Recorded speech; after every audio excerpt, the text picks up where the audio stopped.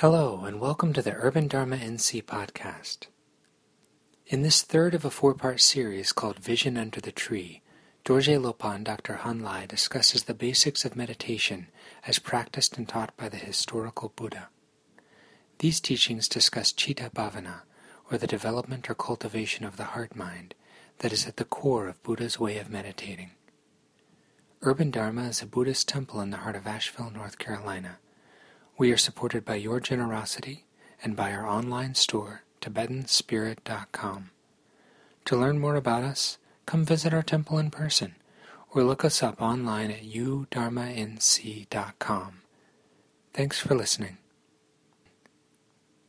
Good afternoon, welcome back. So let's start with, if you have been here the last couple of times, you will remember the basic kind of sitting that we've been doing, but I'll still go through with a guided meditation. So we'll start in this way. So what you want to do is just settle into a comfortable posture. Generally, if you are sitting on the floor, you want to make sure that you are in a position where you're balanced. In terms of the cushion, think of the cushion as not so much, you don't want to sit like this to the end of the cushion. Yeah? If your back tailbone is kind of falling off the cushion in the back, that's causing strain to your back. This cushion should really just to prop up kind of your tailbone. And thinking in terms of almost like a tripod, so that your weight is distributed between the right, left, and the back. So there's a lot more that can be said about positions, but you should just sort of find a position that's comfortable and balanced. You're sitting on the chairs or sitting on the pews. You, generally speaking, they say you want both your feet to be stable, flat on the ground. And then you check your back. Some people find that the position on the pews in particular, because the way in which it kind of slants downwards towards the back, it might, put some stress on your back. So you might want to consider even like sitting, almost on the edge of the pew. Again, experiment and see what works for you.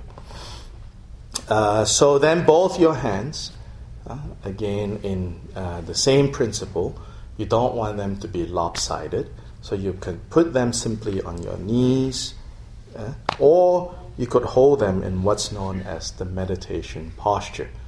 So whatever is comfortable, just be relaxed.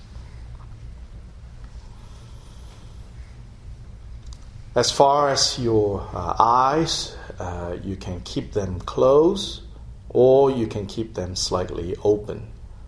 If they're slightly open, you can let your gaze fall into the space that is about 2 to 2.5 feet in front of you. But just let the gaze kind of fall onto that space rather than focusing on a particular feature of what's in front of you. Simply let your eyes rest in that way.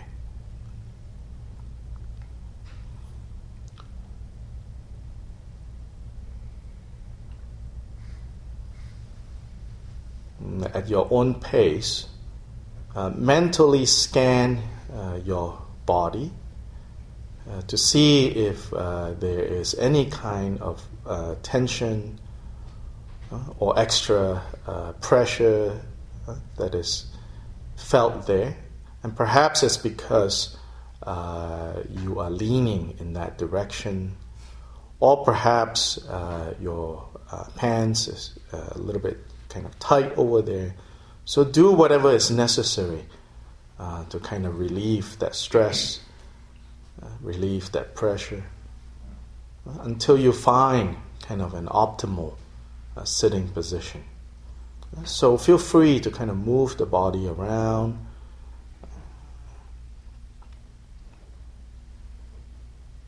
Think of the body almost like a pendulum that is swinging a little bit, moving a little bit, until it settles into a place of quiet and relaxed openness. The openness will be a lot easier if you slightly hold your shoulders to the back, almost putting a little bit of tension, at least at the beginning. That will help kind of facilitate this feeling of openness. And the other aspect is to pull up your spine, almost imagining like you're going upwards into the sky. Again, at the beginning, there's some degree of tension, and then let it slowly settle back down. And remain in this space of alert openness.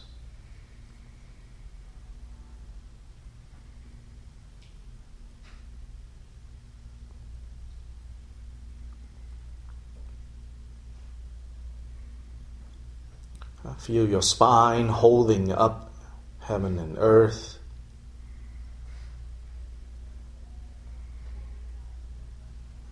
Feel your heart opening outwards.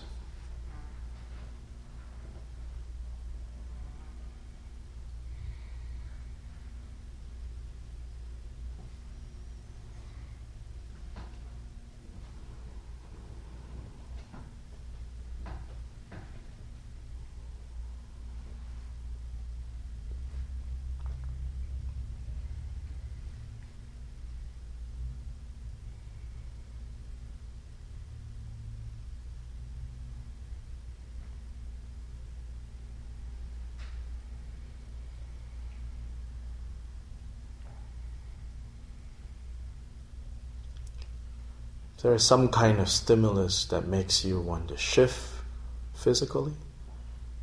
It's okay to shift, but before you shift, note that stimulus.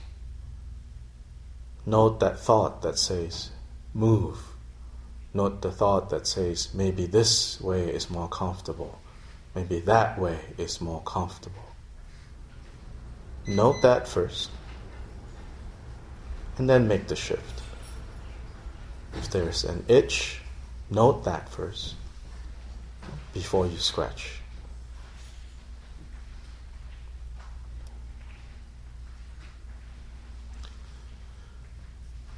Then make a resolve, make a decision that whatever that is going to be arising, important or not, you say to it later.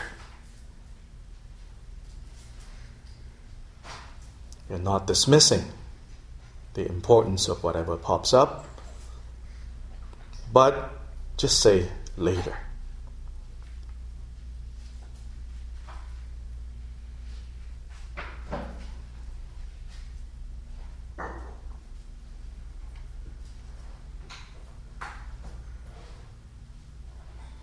Whether it's important or trivial, just say later.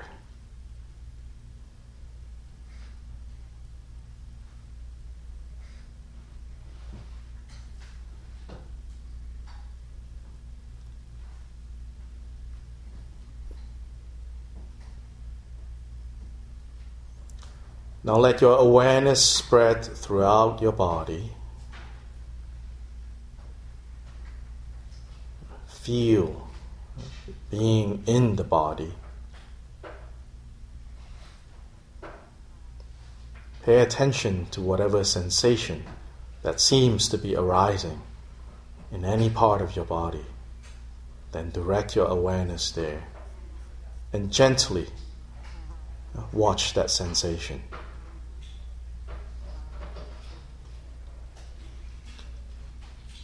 As that sensation fades, just relax your awareness again throughout your body until another sensation arises in a distinct way then let your awareness go there. And after a while, when the sensation ceases, just remain and let your awareness pervade your entire body. And remain in this state of alert openness.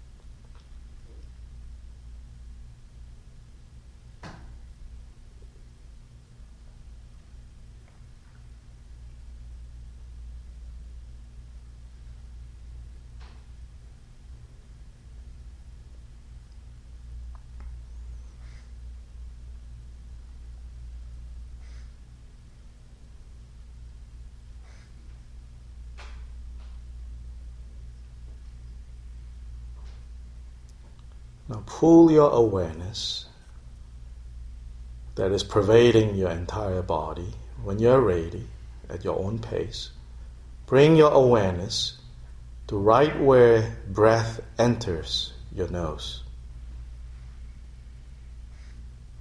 And focus on the sensation of breath entering and exiting your body.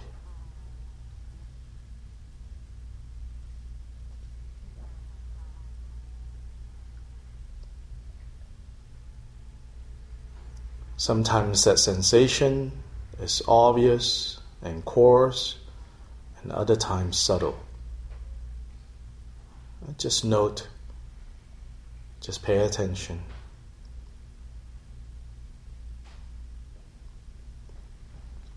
Sometimes travel with the breath into your body and let your awareness feel your lungs filling up.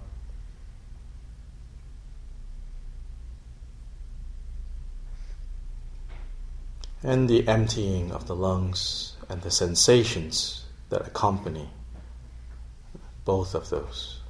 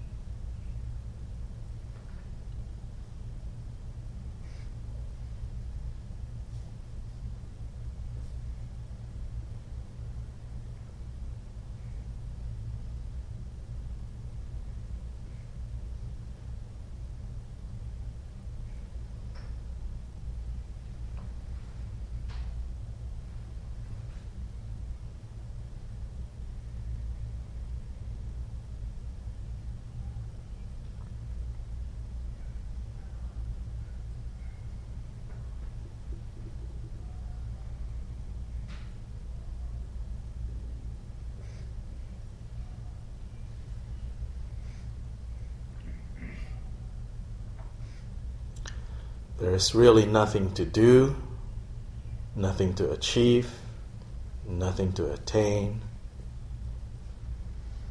Simply stay with the present. Simply stay with one breath. simply stay with the inhalation and then stay with the exhalation.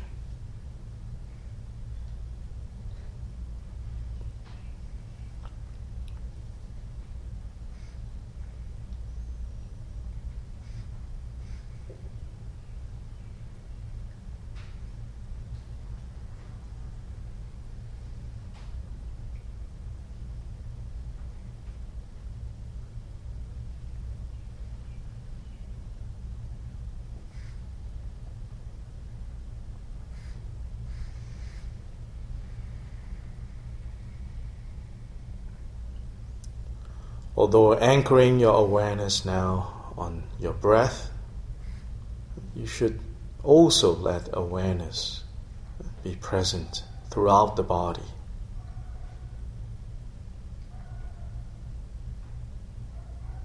An awareness of being in space.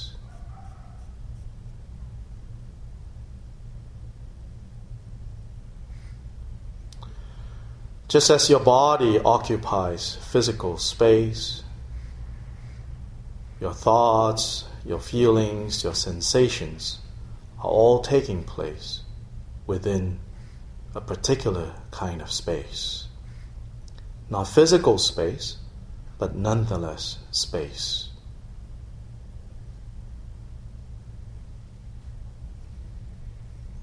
And that is the space of awareness.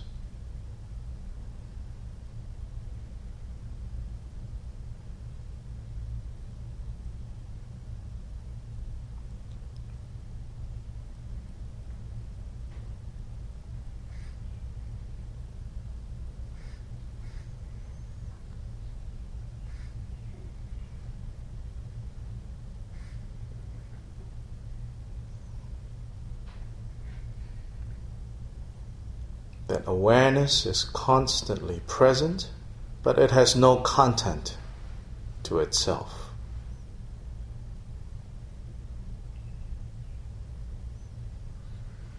Because of that awareness, thoughts take place, feelings are felt, experiences are had, and sensations take place.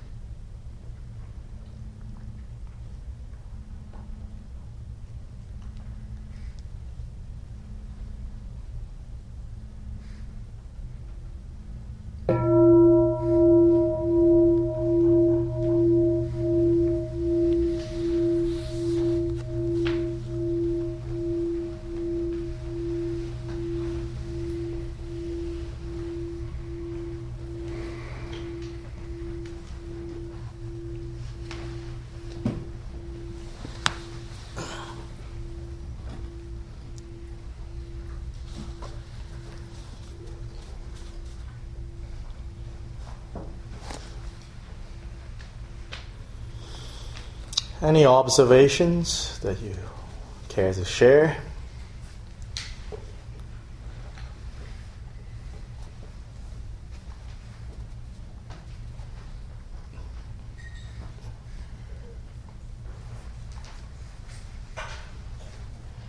The deeper you go, the calmer you get. Mm-hmm. The deeper you go, the calmer you get. That's good. Or the sleepier. There's space over here too. Oh, the sleepier.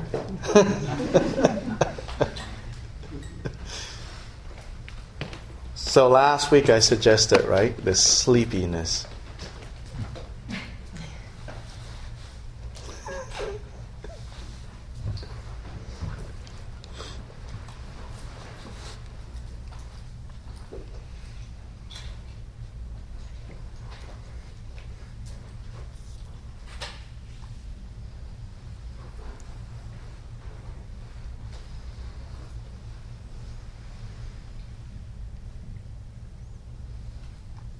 Well, either that worked really well or that was a complete failure. Not that there is, success or failure to measure with. But either you felt that worked really well or you felt like, oh my gosh, I don't know what just happened. I don't have anything to say. I found it was a lot harder to want to pay attention to where my body's at because I don't feel very well today compared to like last week and the week before. Like sinking into the feeling on your skin, the space around you and everything. Like when you have an ache, it's like, oh, I definitely want that thought, the thought of like something else. Or to pay more attention to that, and it's harder to be like, because like that's more interesting than the ow.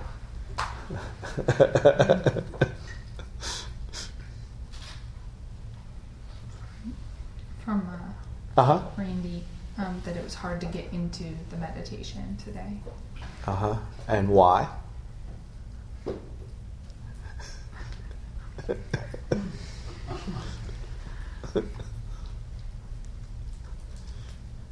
So why is it seemingly sometimes easy, sometimes hard, sometimes interesting, sometimes boring?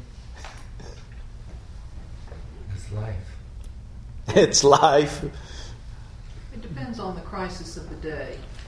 If there's a lot going on, it's harder, I think, to keep coming back if you've got something over here that keeps turning.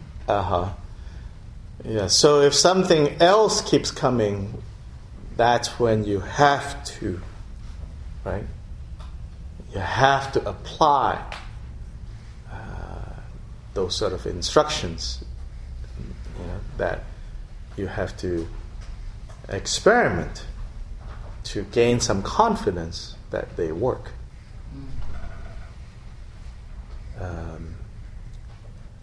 So which is to say then that, of course, when the crisis level goes up to a certain point, that's not a good time to start learning how to use a tool. So that you prepare for rainy days, so to say, by familiarizing with the tools, and more importantly, personally gaining confidence that that tool is efficient for, right, doing this particular job, and this other tool is especially efficient for doing this other job. Yeah, so gaining that direct experience and confidence in some ways is where the real challenge is. As a culture, I think we are so we give so much weight on kind of intellectually understanding something and thinking, okay, now it will work. And so I've said before that you can't think yourself to the Buddha state, the state of being awake and free from confusion. You can't think your way there. Which is, of course, not to say that thinking, reasoning, contemplation, consideration don't have a role to play. But they are not the answer to all of it. And so we are constantly hoping to find, another set of information or knowledge that will somehow change everything for us. But that's usually not where the problem is. The problem is that we don't have time, or we think we don't have time, or we don't want to, or we get distracted, right, from learning the different tools and applying them and gaining some personal confidence that tool works. So one of the tools, right, is, for example, as simple as later. Right? We talked about that a little bit. Later, kind of saying kind of firmly, but without anger, without annoyance, but with some resolve, some firmness to whatever it is you say, okay, now I'm going to sit for 10 minutes. So whatever important things that I need to attend to, whatever important great ideas that is going to pop up now, that one idea that is going to get everybody in this room to volunteer for, Judy's project, that idea might pop up later. Or some mathematical equation that you have been working with, that pops up later. Yeah, or the thought going to, dinner would be really good if I make this or that later. Because this is your 10 minutes. So that's a tool that you have to apply. And just say later. As long as you're applying those tools, it doesn't matter. See, here is where we kind of get trapped or confused. We think that, hey, if I apply the tools, last week when I applied this particular tool, it worked really well. And it was easy to be blissful.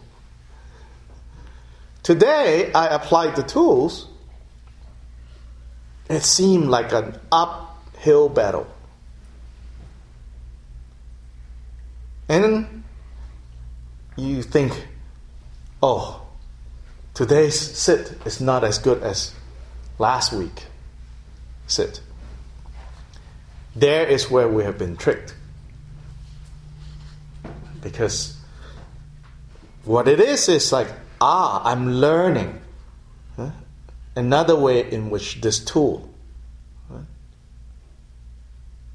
can operate, and I need to, it's sort of like you're going through different terrains, this mental terrain, and learning how well the tool works when. And so, not, like I said, we should not think in terms like failures and successes, but nonetheless, that's always back there, right? Culturally, failure or success, success getting a medal. Now, of course, let's just give everyone a medal, and because the metal makers, make money. That's the bottom line, it seems, Then you feel like you're also a good person if you gave everyone a medal. But, the key thing is to apply the tools. Because in doing that, you begin to gain familiarity with the tools, and then you gain confidence. And that confidence is really important. Yeah? Otherwise, all of this is just like fancy rumors. I mean, you know how many pages of fancy rumors you have already accumulated. Yeah? Perhaps you even have a very sophisticated filing system, all filed nicely away. And you say, I know, when I need that, I know exactly where to find it. But then, even if you succeed in finding it, you don't know what to do with it.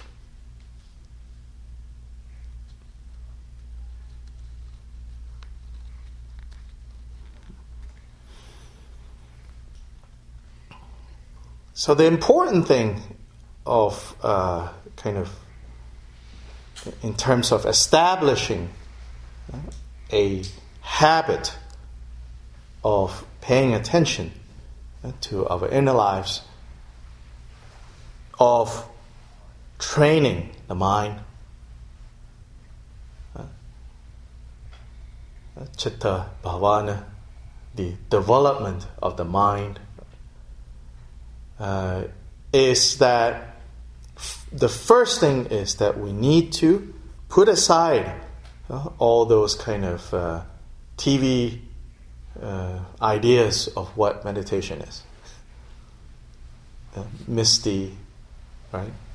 Put that aside. Very calm, very peaceful. Sometimes that turns up, sometimes that does not turn up.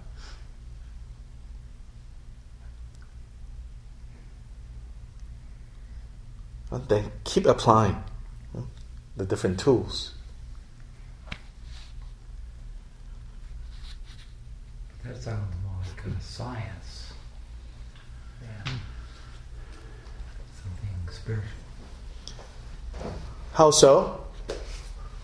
Just being able to apply a certain regime, certain ways of looking at things, which I don't object to. It's definitely more scientific than most religions. You're adoring something, praising something.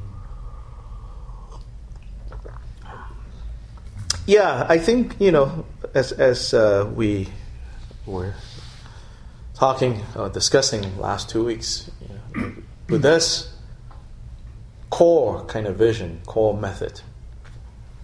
I don't know if definitely isn't religious the way we normally think of religion, with the caveat that religion department people don't get to join this conversation. I mean, ordinary people's conception of religion, it doesn't quite resemble that. And sometimes I even say it doesn't even quite resemble what ordinary people talk about as spiritual either. Because spiritual pertains to the spirit. And the spirit is really mysterious. Right? Spirit is really kind of, you can't put your hands on it. Not that you can put your hands on this, right? But actually the Buddha never really found much value in using the language of spirit. His contemporaries of the same ilk, which some people thought they were just homeless bums, fancy word for ascetics, or ascetics are the fancy words for homeless bums.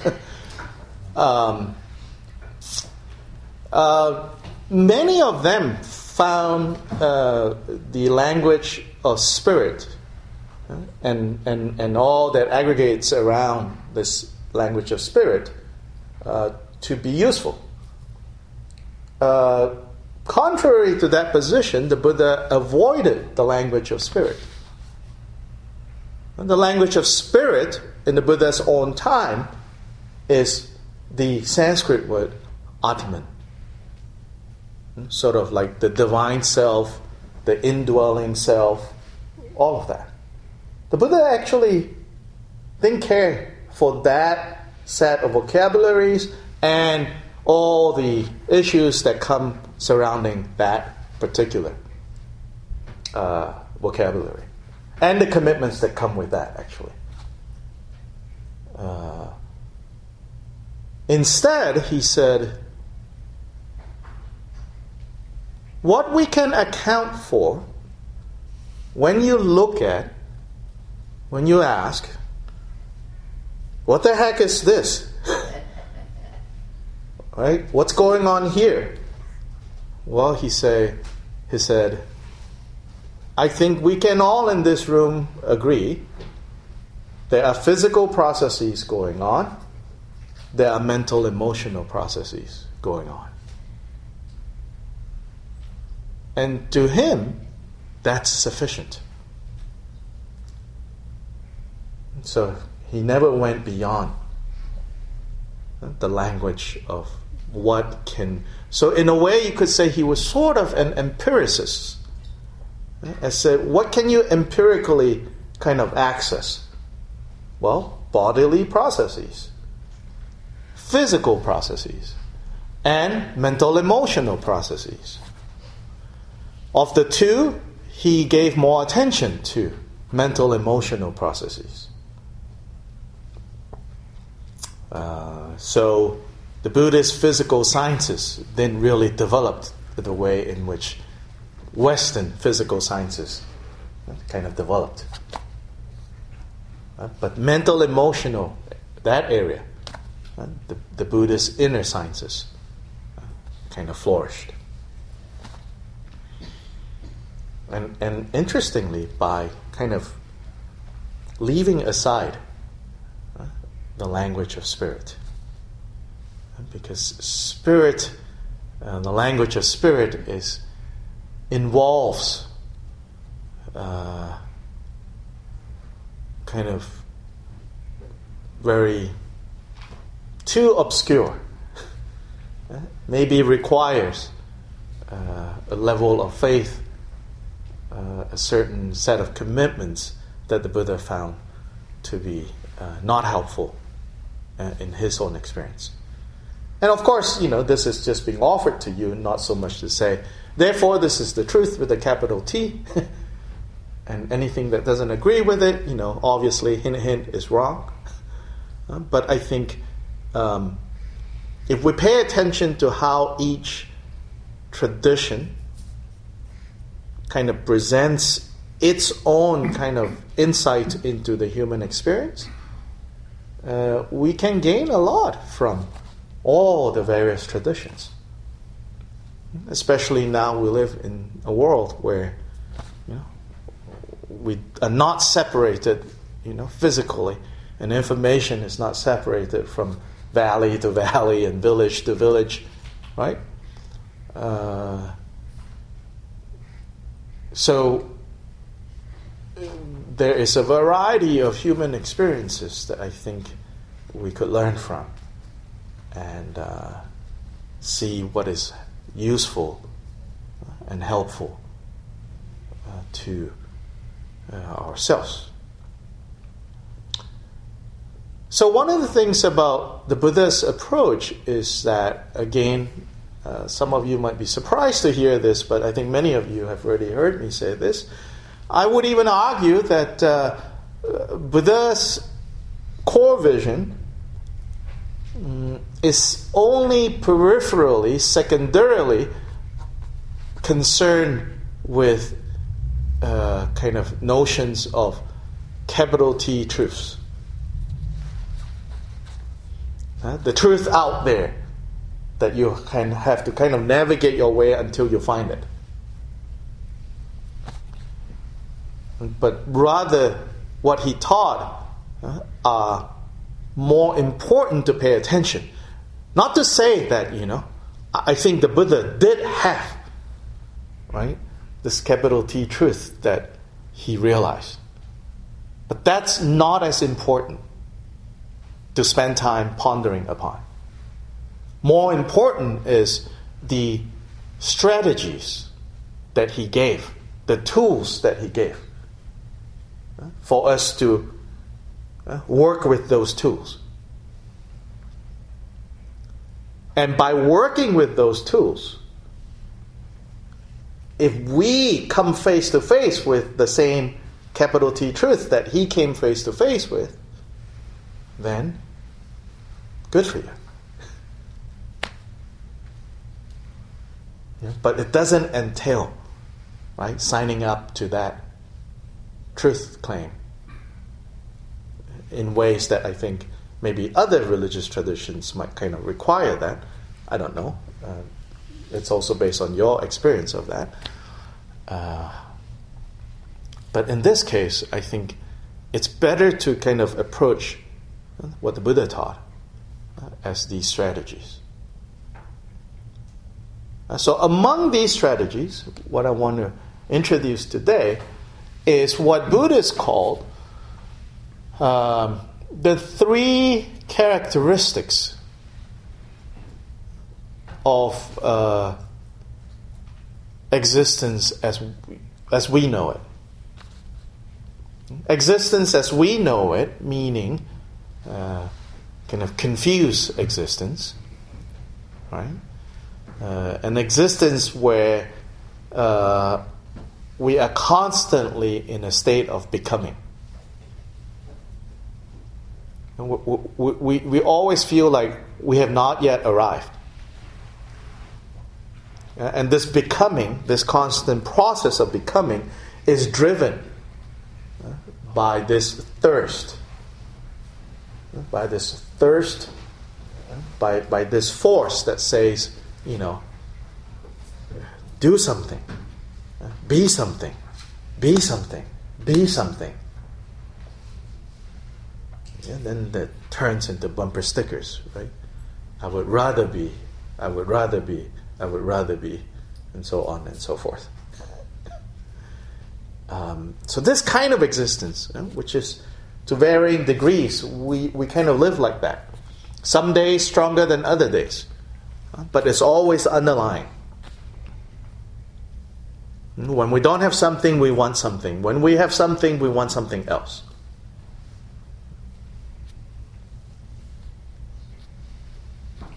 So why go to, a place where there's only, 3 things available for you to eat when you can go to one with 43?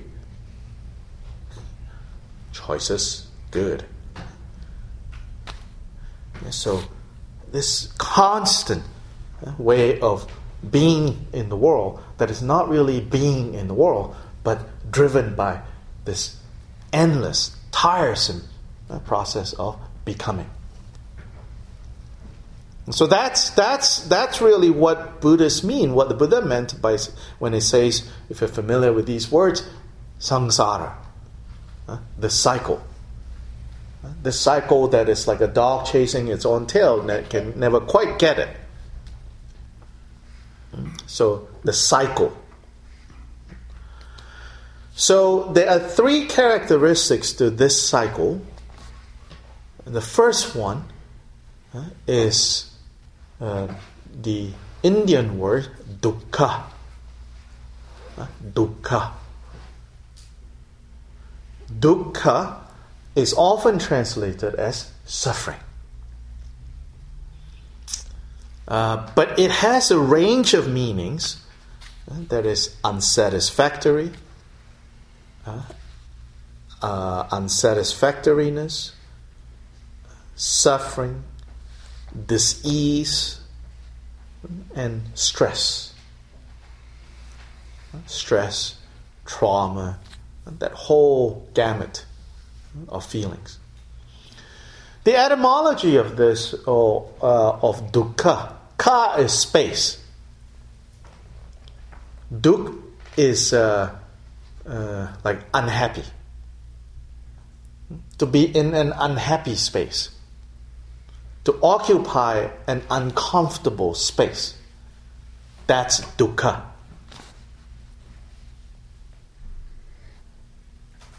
So, first characteristic of this constant process of becoming is that it's dukkha. Second is inconstancy or impermanence or change.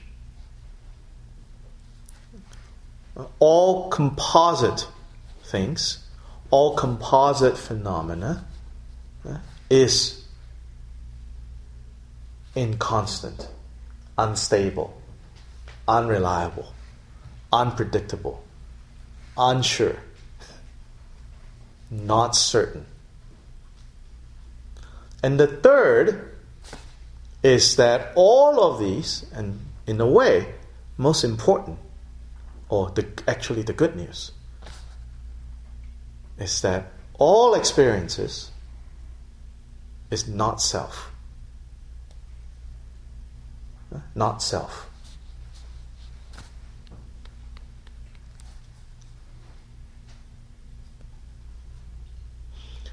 Could you explain that one a little bit more? Sure. All experience is not self. All experiences is not self. All experiences. Everything that we experience is not self. Yeah. So we'll get to that. On the surface, these three characteristics seem rather, how would you say? Unrelated? Or what is the impression, when you say these three things? Stress, inconstant, not self. It's like, ugh. Right? Not words that you hear a lot at parties. So on the surface level, it seems like, that is just so unpleasant. Why do you have to talk about these things? Buddha actually said that if we begin to notice all the experiences that we're having from moment to moment, we can actually see and use these three and see these three characteristics clearly. And interestingly, he says, when you see these three characteristics clearly, you become free.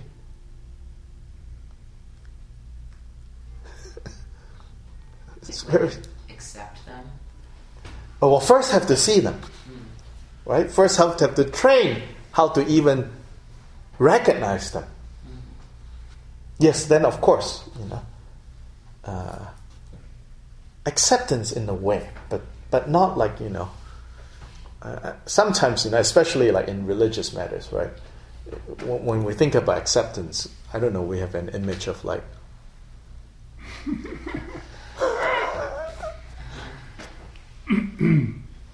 not like giving up. Should have. But here it says that if you actually pay skillful attention to how all our experiences is characterized by one or a combination of these three, when you actually have the ability to see that, you become free. So of the three, perhaps the hardest is the first one. What do you mean if I can see that it's stressful, then I become free?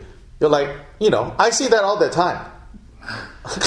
I'm nowhere close to, being relieved of stress. Right?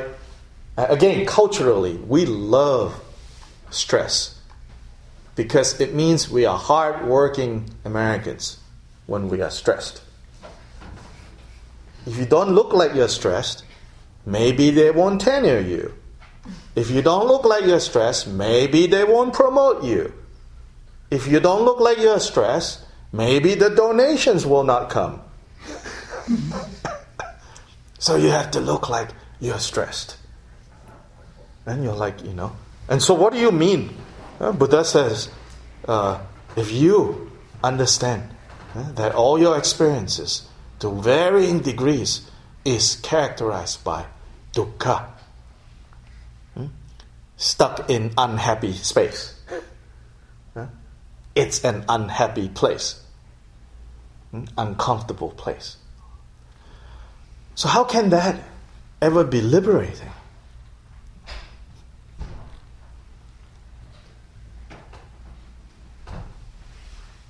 How can that be liberating?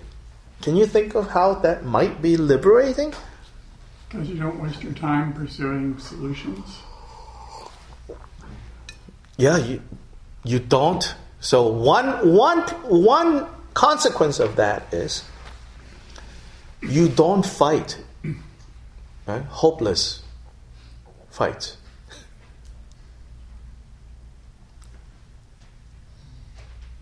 Yeah, you're like, well, it's what's happening now, pain.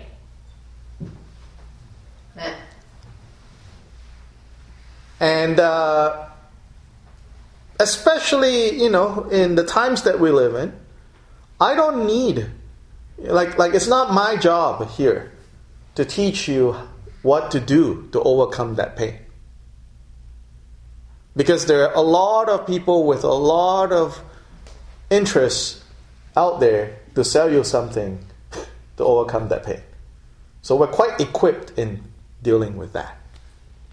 But where this can help is to say, in the midst of you trying to do whatever it is to overcome whatever pain you're feeling,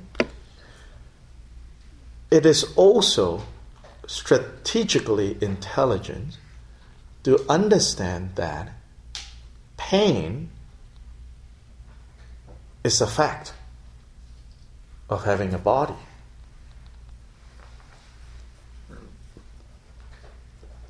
Whether it's intelligent design or unintelligent design, it's part of this system.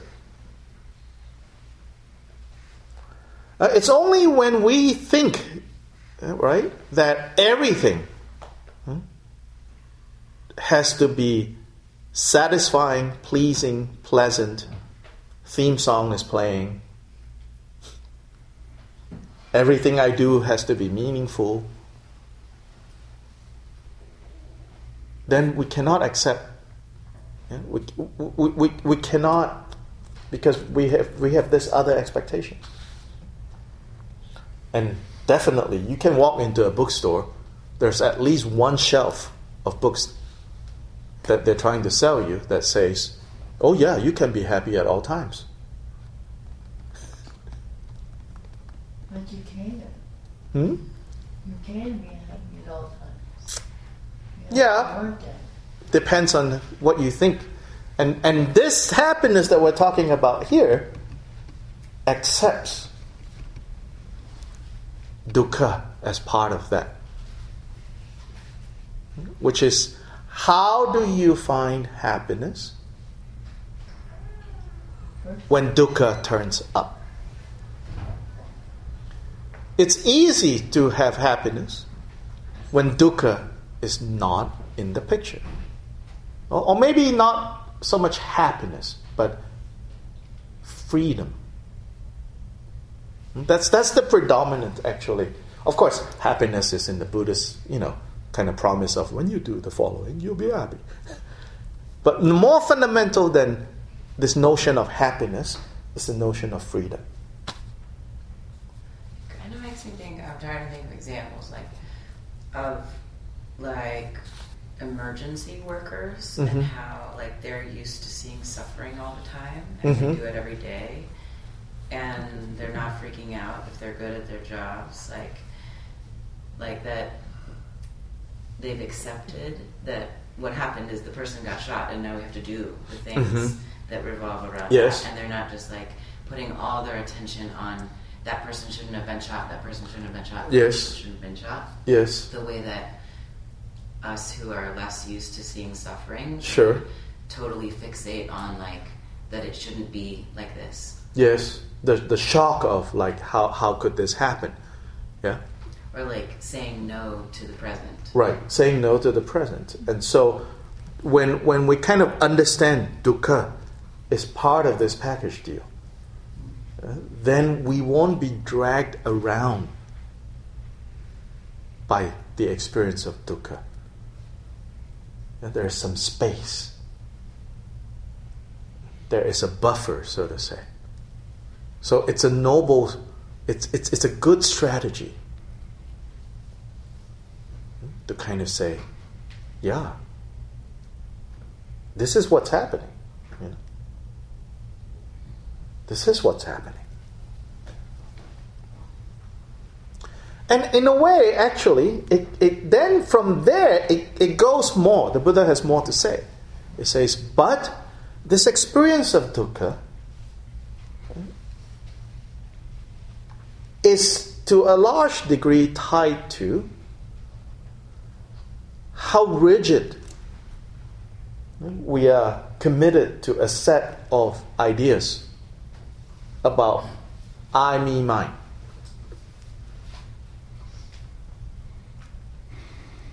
And that dukkha turns up because we have created the causes for experiencing dukkha. So this is where we are talking about sort of this understanding of karma, of cause and effect. Yeah, understanding that whatever we experience is the ripening of past actions. And actions outside of ourselves too, like other people's actions, the humanity's actions. In the conventional kind of Buddhist view, it's actions of previous lifetimes. But it's not in the sense of like, therefore you deserve it. Good or bad, you deserve it. But rather with an understanding that whatever happens now, there is some degree of that is within a set of decisions that you made consciously now.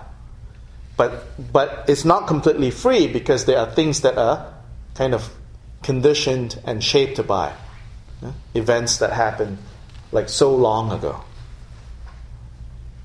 So that even as you try very hard right now and you say, I don't want this, it will still happen.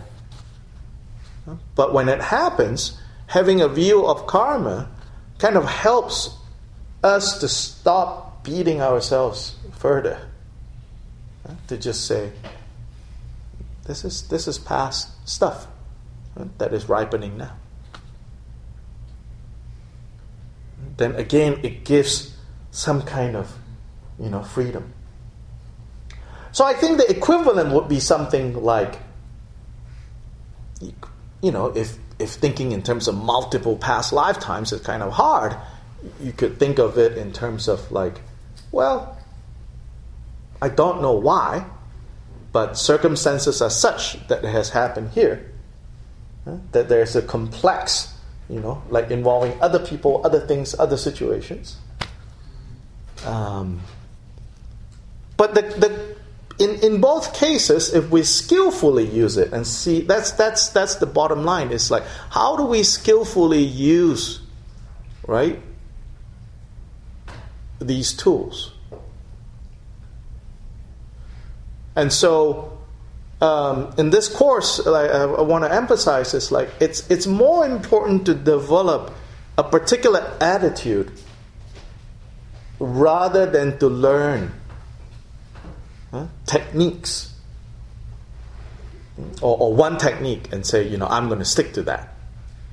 But first to develop a particular attitude to all of these techniques, to all of these tools, then to apply the tools. So like I said, first is to note dukkha. Because in a way, of the three characteristics, the most obvious one is dukkha. Unsatisfactoriness or stress. And you don't stop there. Because once you note dukkha, right, then oftentimes when we experience dukkha, we think that it's forever. We think it's forever. That's when the next characteristic, which is more subtle, that we need to train to kind of understand. Inconstant, uncertain, unreliable. You just don't know. So you also train to see inconstancy. So even in the midst of like a very painful kind of emotional experience, if you pay, very close attention, you'll see that there are gaps. There are gaps between those feelings. It's just that when you don't have the ability to kind of look closer, you get overwhelmed by the intensity of that experience. And then you think there is no gap. But the gap is there. And the gap is what I was talking about. Just as your body occupies this physical space, your mental, emotional experiences take place within an inner space that we call awareness.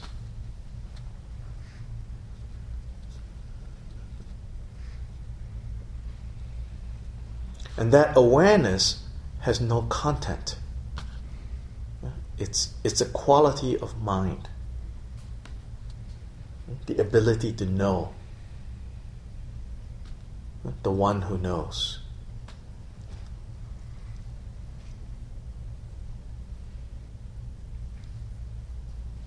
So when we train and look at, so whenever dukkha arises in our experience, then we should be able to see that experience of dukkha is inconstant.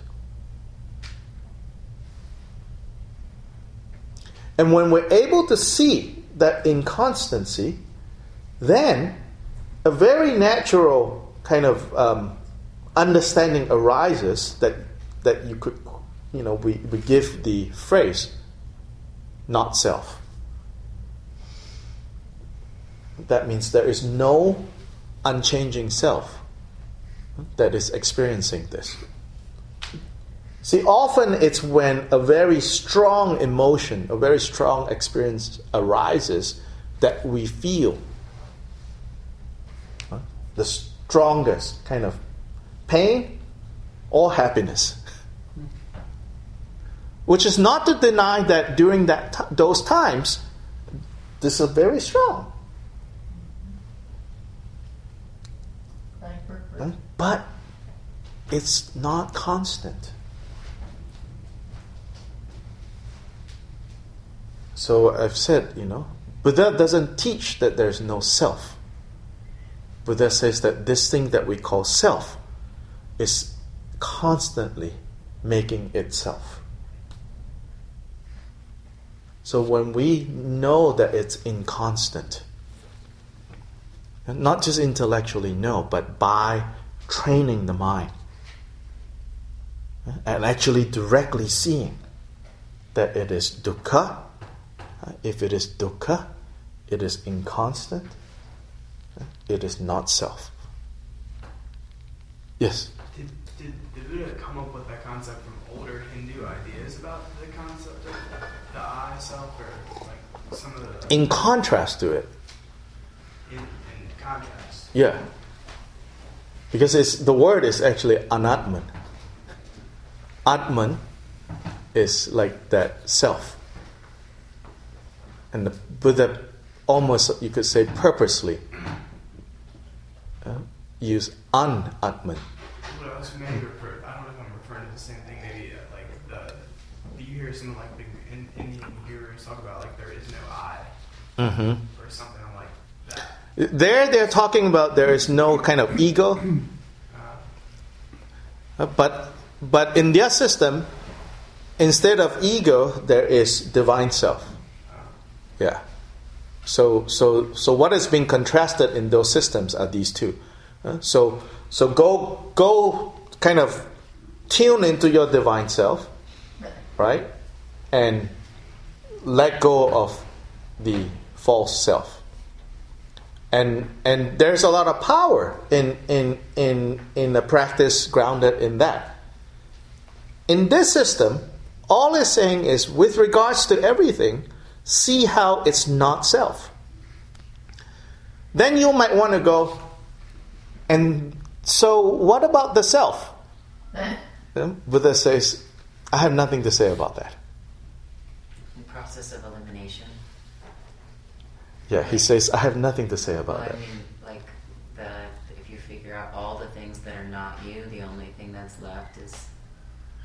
freedom, he says. Yeah, he says you become free.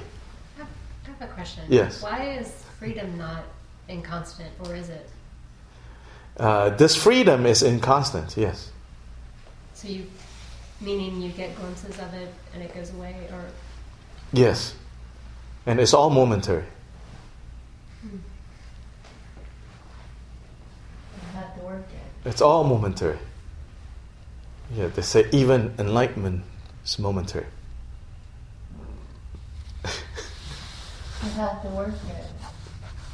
Yeah, right now you have to work at it. But there is a state of freedom, right? Where the causes of bondage are no longer there. So to that degree we can say that's constant. But of course on this side of confusion, whatever we say is all just whatever we say. Yeah. So again, kind of almost stubbornly refusing to talk about kind of like the final state, like by elimination, so to say. And so I think the Buddhist tradition is distrustful of kind of saying what the result is, because it's worried that then becomes another way for us to hang our confusion on. Right? So later Buddhist traditions would use words like Buddha nature, this and that. Yeah? But the original kind of vision, I would say, is such that it says, that which is real. And while we are on this side of confusion, whatever we say is necessarily within our realm of dualistic, this, that, here, there. And so there's no need. But even in the early texts, you have expressions like the deathless state. Buddha talked about the deathless state. The state beyond conditions. The state which is unborn. That state which is unproduced. The state which is unconditioned. He says you can reach that. You can reach that.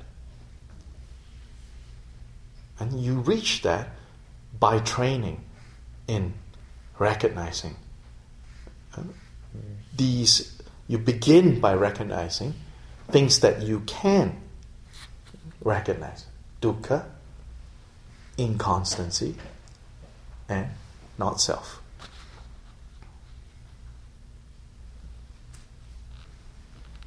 So those three things is what Dharma is.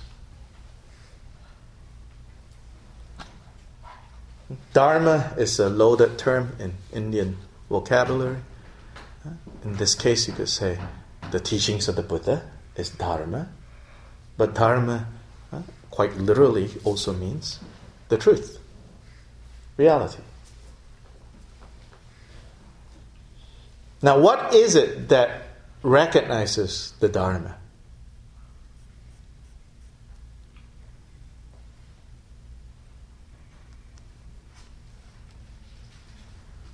Awareness.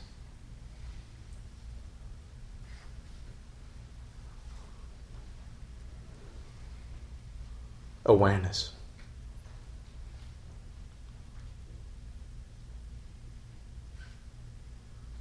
And the one who knows.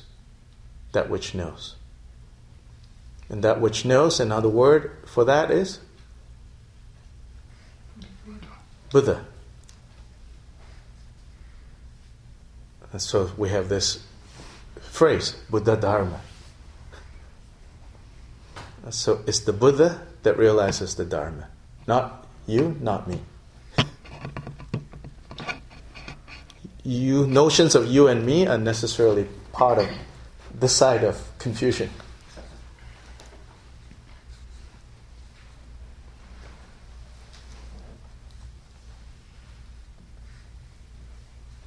So most of coming back to the kind of the practice itself, what we are practicing is at the beginning learning how to kind of bring attention, kind of developing the skill of non-distraction.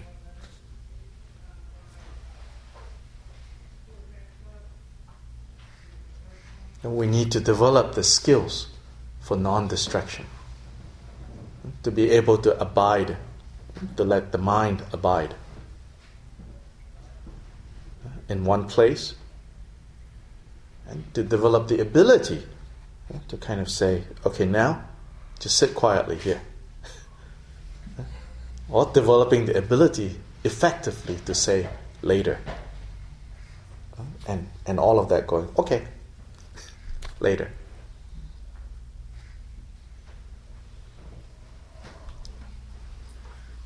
And as you develop that ability to abide as you wish, then you can direct that to, that attention can be directed to recognizing dukkha. And once dukkha is recognized, to also see that that's inconstant. And that's inconstant, and that's not self. Not me, not mine.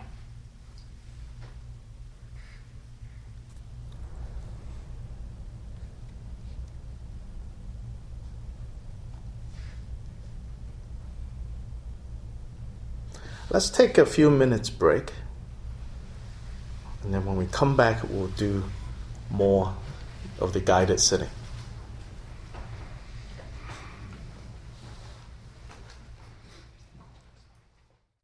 Well, before the question from there, questions here. I didn't know there was. Yes. Good question. It's more of a comment. Sure. When I'm meditating at home, I find that I can't turn my mind off at all very easily. Like it's always, what do you mean by turning it off?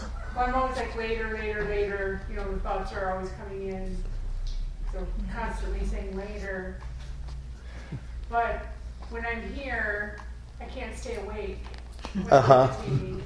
And it just seems like two extremes, you know, two extreme experiences. I think when we're starting this,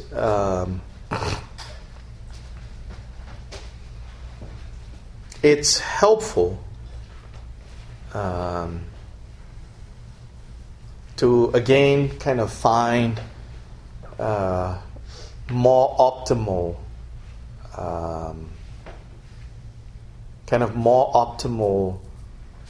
conditions in which to do the practice. So at home it might be that you say, I'm now walking into this room and this is the room where I meditate. I'm now seated in this square in the house. And always go back to the same place.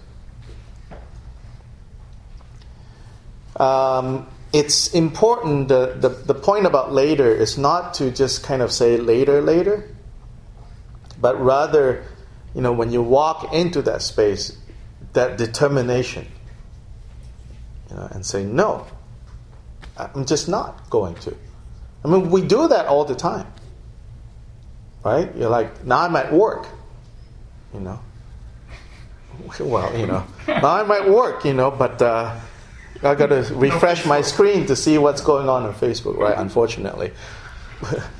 Because we have been habitualized to, just constantly multitasking. Because culturally, this is good. This shows that you're really efficient. In fact, the Buddhists with 1,000 arms is multitasking. But not our kind of multitasking. We become so scattered. So first of all, maybe it's just our expression, but even the expression, I think there's something there. So first of all, don't think of it as turning off. Think of it as directing traffic. Traffic is going to be the same, but you're directing traffic. So instead of traffic going elsewhere, for now you say traffic is going to be marshaled in the direction of, depending on, how long you have done this practice, it could just simply be traffic is now being directed to, this feeling of having a body. So direct all traffic to sensations of the body. So find something that would attract your attention to the set of work that you want to do. If that's helpful. For some people, thinking of meditation as work is not helpful at all. Then that 10 minutes is about, now it's unplugging time. It's doing nothing time. And at the very least, I can give myself 10 minutes a day of doing nothing. Nothing whatsoever. Then you might find that awareness kind of gathers. It varies. Yeah, it varies. Would you recommend doing something with like you put the thing on your head, but I could imagine still falling asleep with that on my head and having it fall into my lap. Like doing something with an unusual sensation, like holding sand between your hands. Something, you explore to see, and the idea is, of course, after a while, you don't need, that.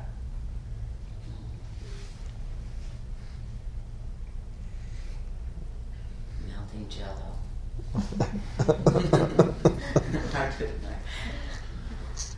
Yeah, I don't know if it's a bowl of water on your head. Boiling the water. Or a book on top of your head. A book, or Back in the old days, the ladies had to walk with a book on their head. They walk like a lady.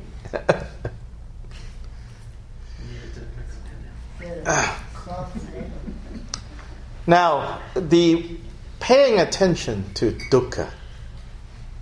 So one thing I should also say is that when you pay attention to dukkha, then when you become sensitized to dukkha, then you also understand that the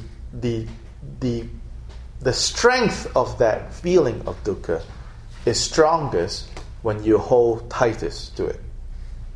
So one of the purposes of noting dukkha is to then say, let go. To let go. To release. So you let go. And then sometimes you're noting inconstancy. And inconstancy there includes how the mind is constantly moving. To train to see the mind moving itself. So that's why I've said before, you can't really fail if you are skillful in approaching whatever situation your mind wants to play with you. You're like, okay, that's fine. Now is the time we play. Let's see what you're up to today. It says, sleepy, sleepy, sleepy. Right? Then you apply that particular tool. And you don't know how it's going to work, actually. Whether you're going to fall asleep or not. You actually don't. Do it. Just do it. Too often we don't do it. We think about it. Thinking about it and doing it are different. We just do it. Not think about it. Don't think too much about it. Just do it. I know it sounds like this.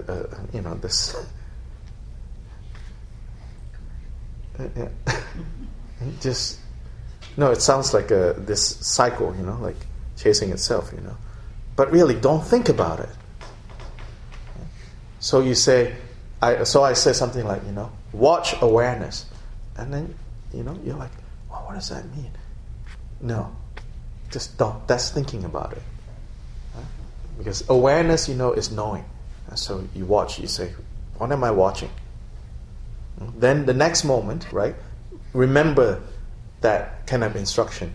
Watch your awareness. See if you can see it. Admittedly, that's not so easy.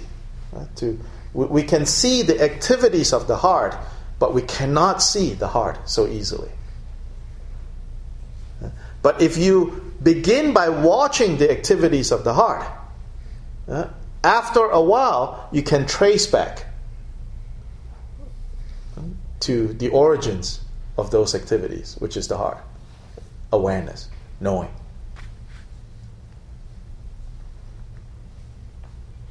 So now let's try this. So again, find a position that's comfortable. And part of the position of being comfortable is also a position that allows you to be alert.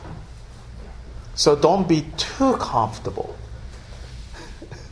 Because too comfortable, then the sleepiness comes in. Yeah, so if you sit in a particular spot, it's not helping, move to another spot. That spot doesn't help, move to another spot. That spot doesn't help, stand up. Standing up doesn't help, walk backwards.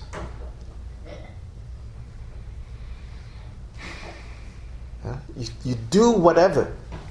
Right? These are all different tools. And so now just sit in a comfortable position, or stand if you feel that need. Just stand.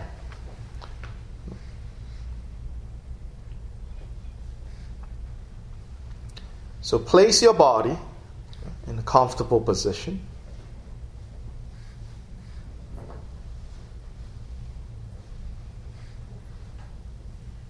Elongate your spine.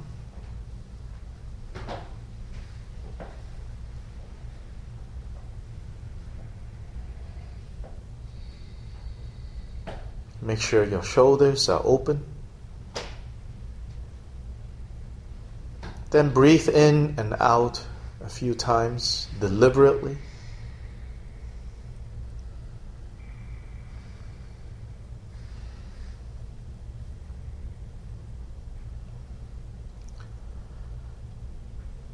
This exercise here, I want you to take one of these spaces and bring your awareness to either the physical space that your body is placed in, or the space in which sound is occurring.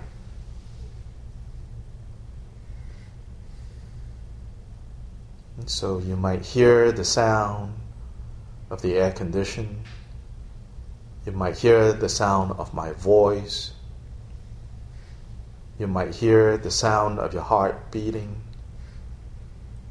Whatever sound that you hear, listen to that space where sound is occurring and see if you can hear anything. So that's a much subtler object. A grosser object would be aware of the space that your body is placed in. Then even more subtle than that space in which sound is occurring is the space in between thoughts, or the space in between an inhalation and an exhalation. So now this exercise is an exercise of noting space.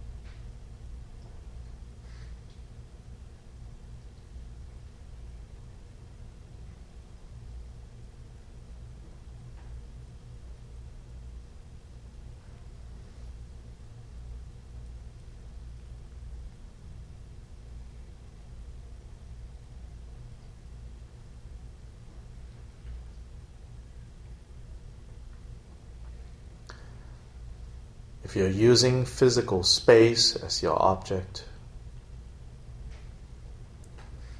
try to let your awareness be all around the contours of your body, and try to feel that space in between your body and space, that meeting point throughout your body. And then let your awareness go from your skin and out into the space that surrounds your skin.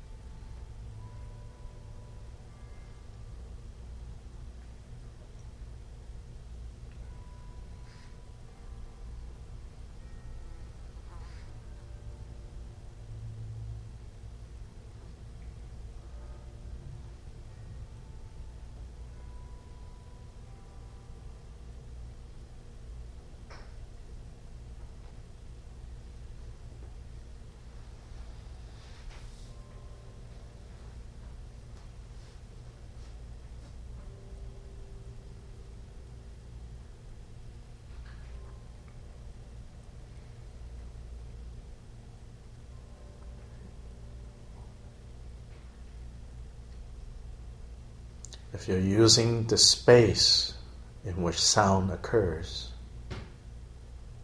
try to listen to that which is behind the sounds.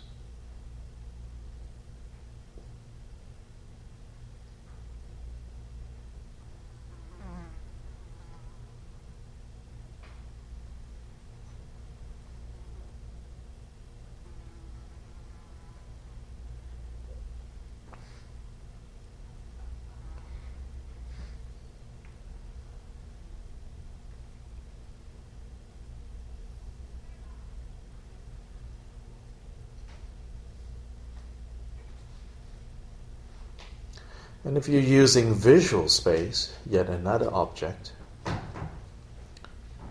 then using your eyes, see if you can see space.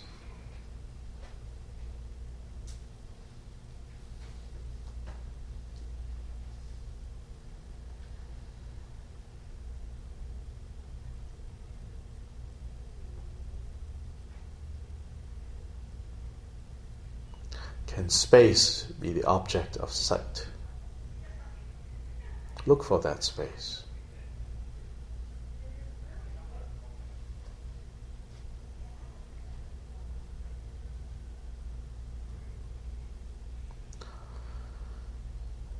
Whether the felt sense of space, or visual space, or the space behind sounds, or the space between thoughts, alternate your attention to looking for that space and just relaxing into that space.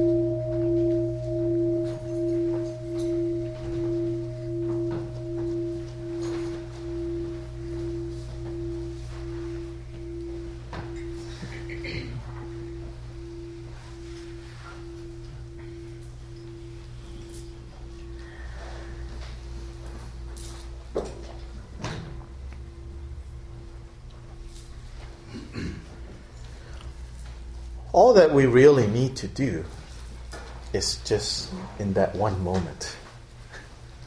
In every moment,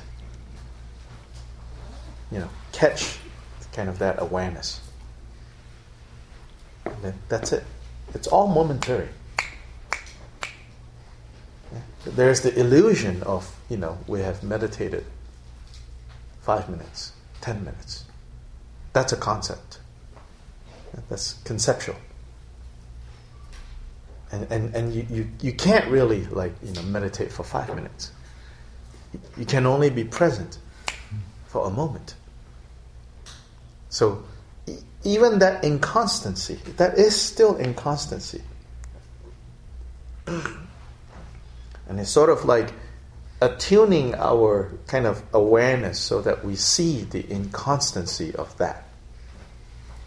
But that very seeing is where some sort of stability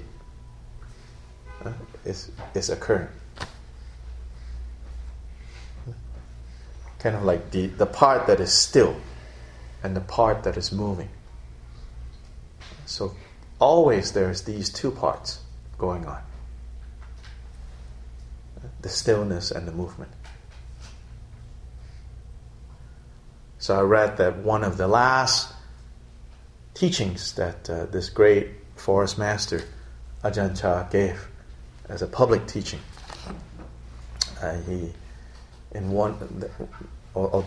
last kind of public teaching that he gave before he was in a coma for years, actually. He used this expression of, he asked this question, he said, do you all know moving water? And his students say, yes. Then he says, have you seen still water? And they're like, yes. He said, what about still moving waters. He said, train that.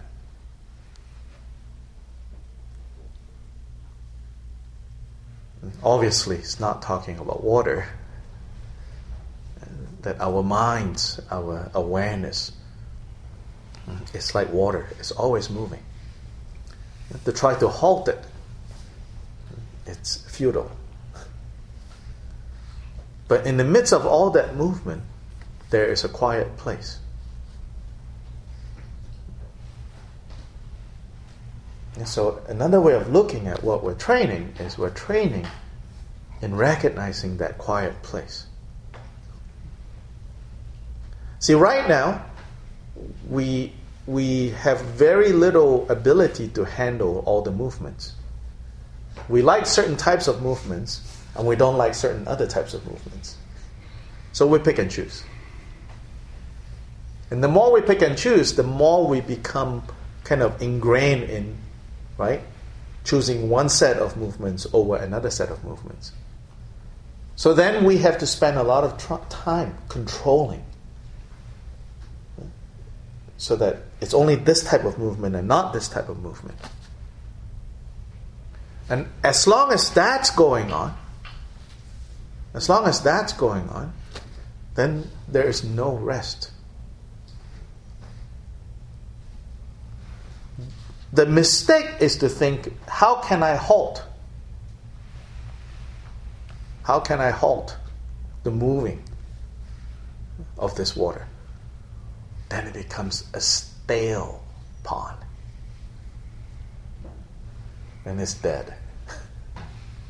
Yeah? Then it's yuck.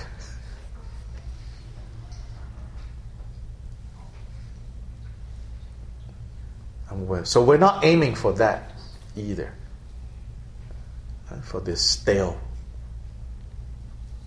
dead body of water. What we're doing is let the river continue flowing, but learn to note that quiet place. So stillness and movement, sound and silence. If we begin to train to note the dance, so to say, of these two, then freedom arises.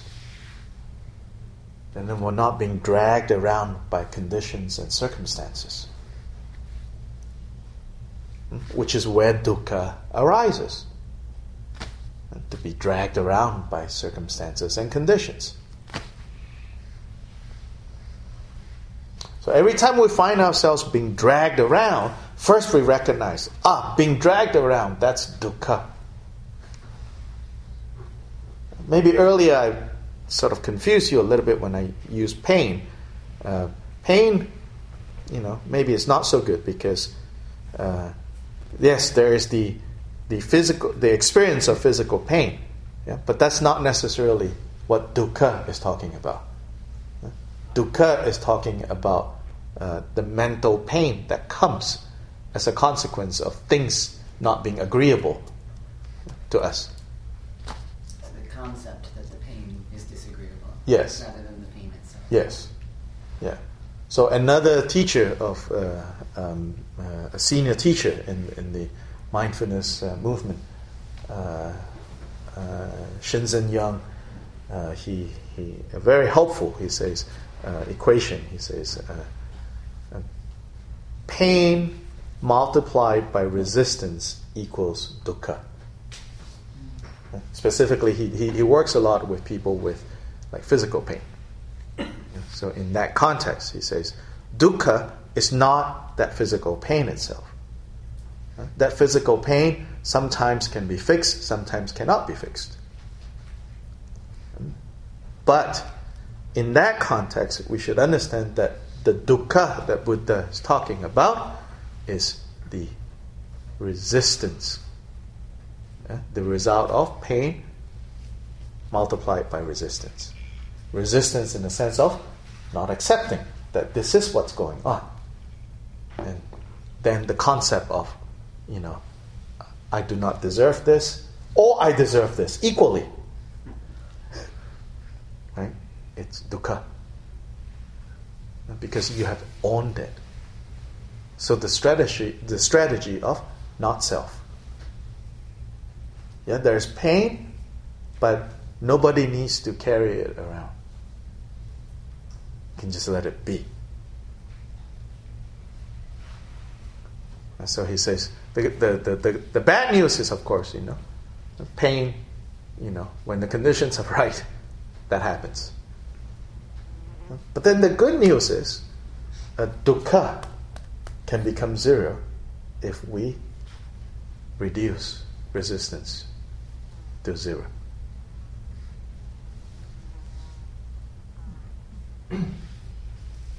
So in other cases, like we find ourselves in a circumstance that is disagreeable with us. Maybe it's too hot. And of course the first thing is, can that be changed? Well, if that can be changed, then, changed. But even that, in this tradition, it says, don't immediately. See, these habits start from the small details. It's not in the big picture. We often think that, it's in the big picture, so I want to do something to change the big picture. But this big picture, the so-called big picture that we have, the big suffering and the big happiness that we have, they are composite. They are composed of smaller parts. And it's at the smaller parts where we habituate. So in terms of practice, it is as simple as, again, don't think about it, oh, that's a cute idea. Do it. Which is, there's an itch. Don't scratch it yet.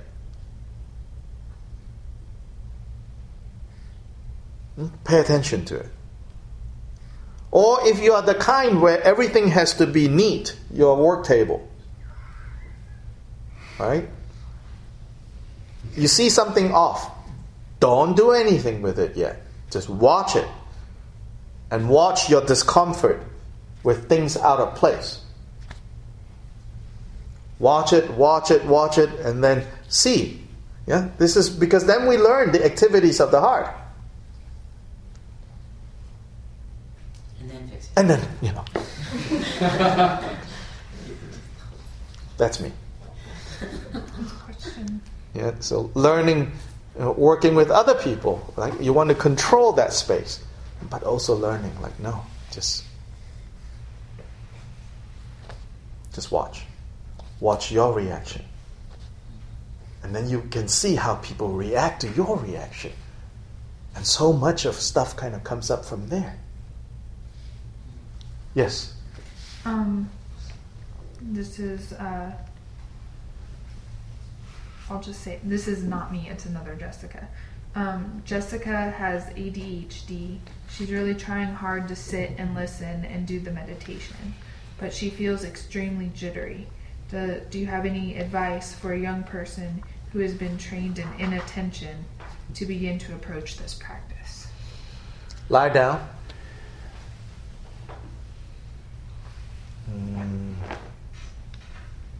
Lie down and try to do these exercises. Might be helpful. And also helpful to know this is not doing anything. This is letting it be. So even the jitteriness, don't feed it, but if you feel the jitteriness, just say, okay, I'm going to lie down and feel jittery. Just watch the jitteriness. Don't make any experience that arises an enemy. Then when you make them an enemy, then you have to go fight the enemy. But see, when the so-called enemy comes, when experience arises, right? We are so programmed to classify friend and foe, desirable, undesirable. right? If desirable, we engage. If undesirable, we ignore.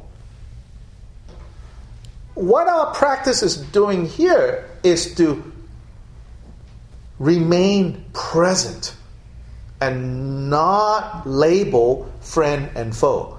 Initially, they're still going to arise as friend and foe. But you want to understand, okay, I'm labeling this as foe, and I'm labeling this as friend, but they are my labels. What we're training is to remain present, sort of like, think of it as, that big field. Yeah, for the cats. Back to the cats. What was the cat thing? The cat thing? The crazy cat's locked in the closet? And they're clawing, and you're in there, and you're trying to get them to settle, Don't do that. Yeah. Just because, see, when something undesirable turns up, we have learned, unskillful strategies of either ignoring it or turning it around or fight it or all of that. So what we're trying to do now is just not do anything, but not check out. Be totally present, watch it, and say, it is what it is.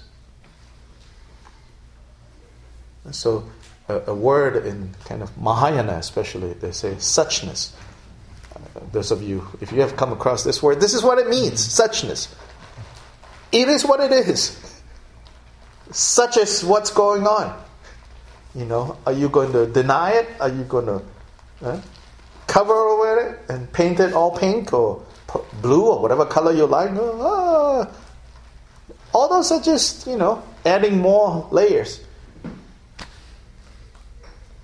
So holding our awareness in the midst of, whatever. So even sleepiness, it's like recognize that and say, well, this is what's going on. So don't make it an enemy. But don't give up like this training in the sitting. Because once you give that up, then the situation will not change. But don't feel like, you're battling something. And so the point about the later is sort of like working with the situation, right? You're not saying, you're not important, I don't like you or I hate you. It's to prevent, right, a stronger response from coming up. Yeah. So again, meditative traditions, there are many, many different approaches. This is one approach to working with the mind that I think is quite beneficial for many of us. Yeah? There are other more traditional texts within the tradition that I'm familiar with, that talks about relating to distractions, like they are robbers, and you are a guard, with a sword that you strike them down each time it turns up. In my experience, I think for many people, it's too hard. And that works really well when you are under house arrest or monastery. Then because you're 24/7, there's the whole support system, there's the whole context to kind of, channel, the energy and the intensity along those ways. But none of us live in those environments, so I don't know how effective those techniques would work. Now, all I'm saying is that, there are many, many approaches and techniques. But this particular way of understanding the material, I think, would be helpful. again, we can't just talk about it, you have to do it. And part of doing it might be coming with a group of people who you sort of suspect is doing the same thing. Of course, ultimately we don't know. So every Tuesday night, 7:30 to 8:30, John facilitates a sitting group here. So come to that if you can. Then the final of these 4 classes will be next Sunday, 2 to 4 again. Then later in the fall, we might continue this in another form. I think sometimes it's good to have to schedule day-long sittings, because if you need to have some kind of experience of that. I mean, of course, the constant training is daily, but from time to time to have a day-long sitting, of course, with breaks and all that, you begin to kind of focus things a little, and that's really helpful, because it will help you when you are not doing the day-long sitting. I think we should try to schedule some, at least once a month, there's a day-long sitting. I think that will be helpful.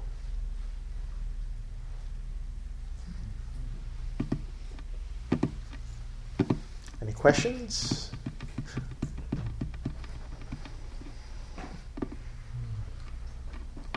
And Sam does it Tuesday night, right? I think it's him.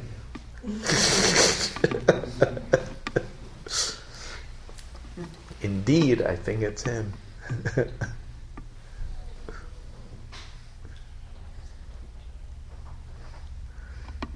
Okay, thank you for coming. Thank you.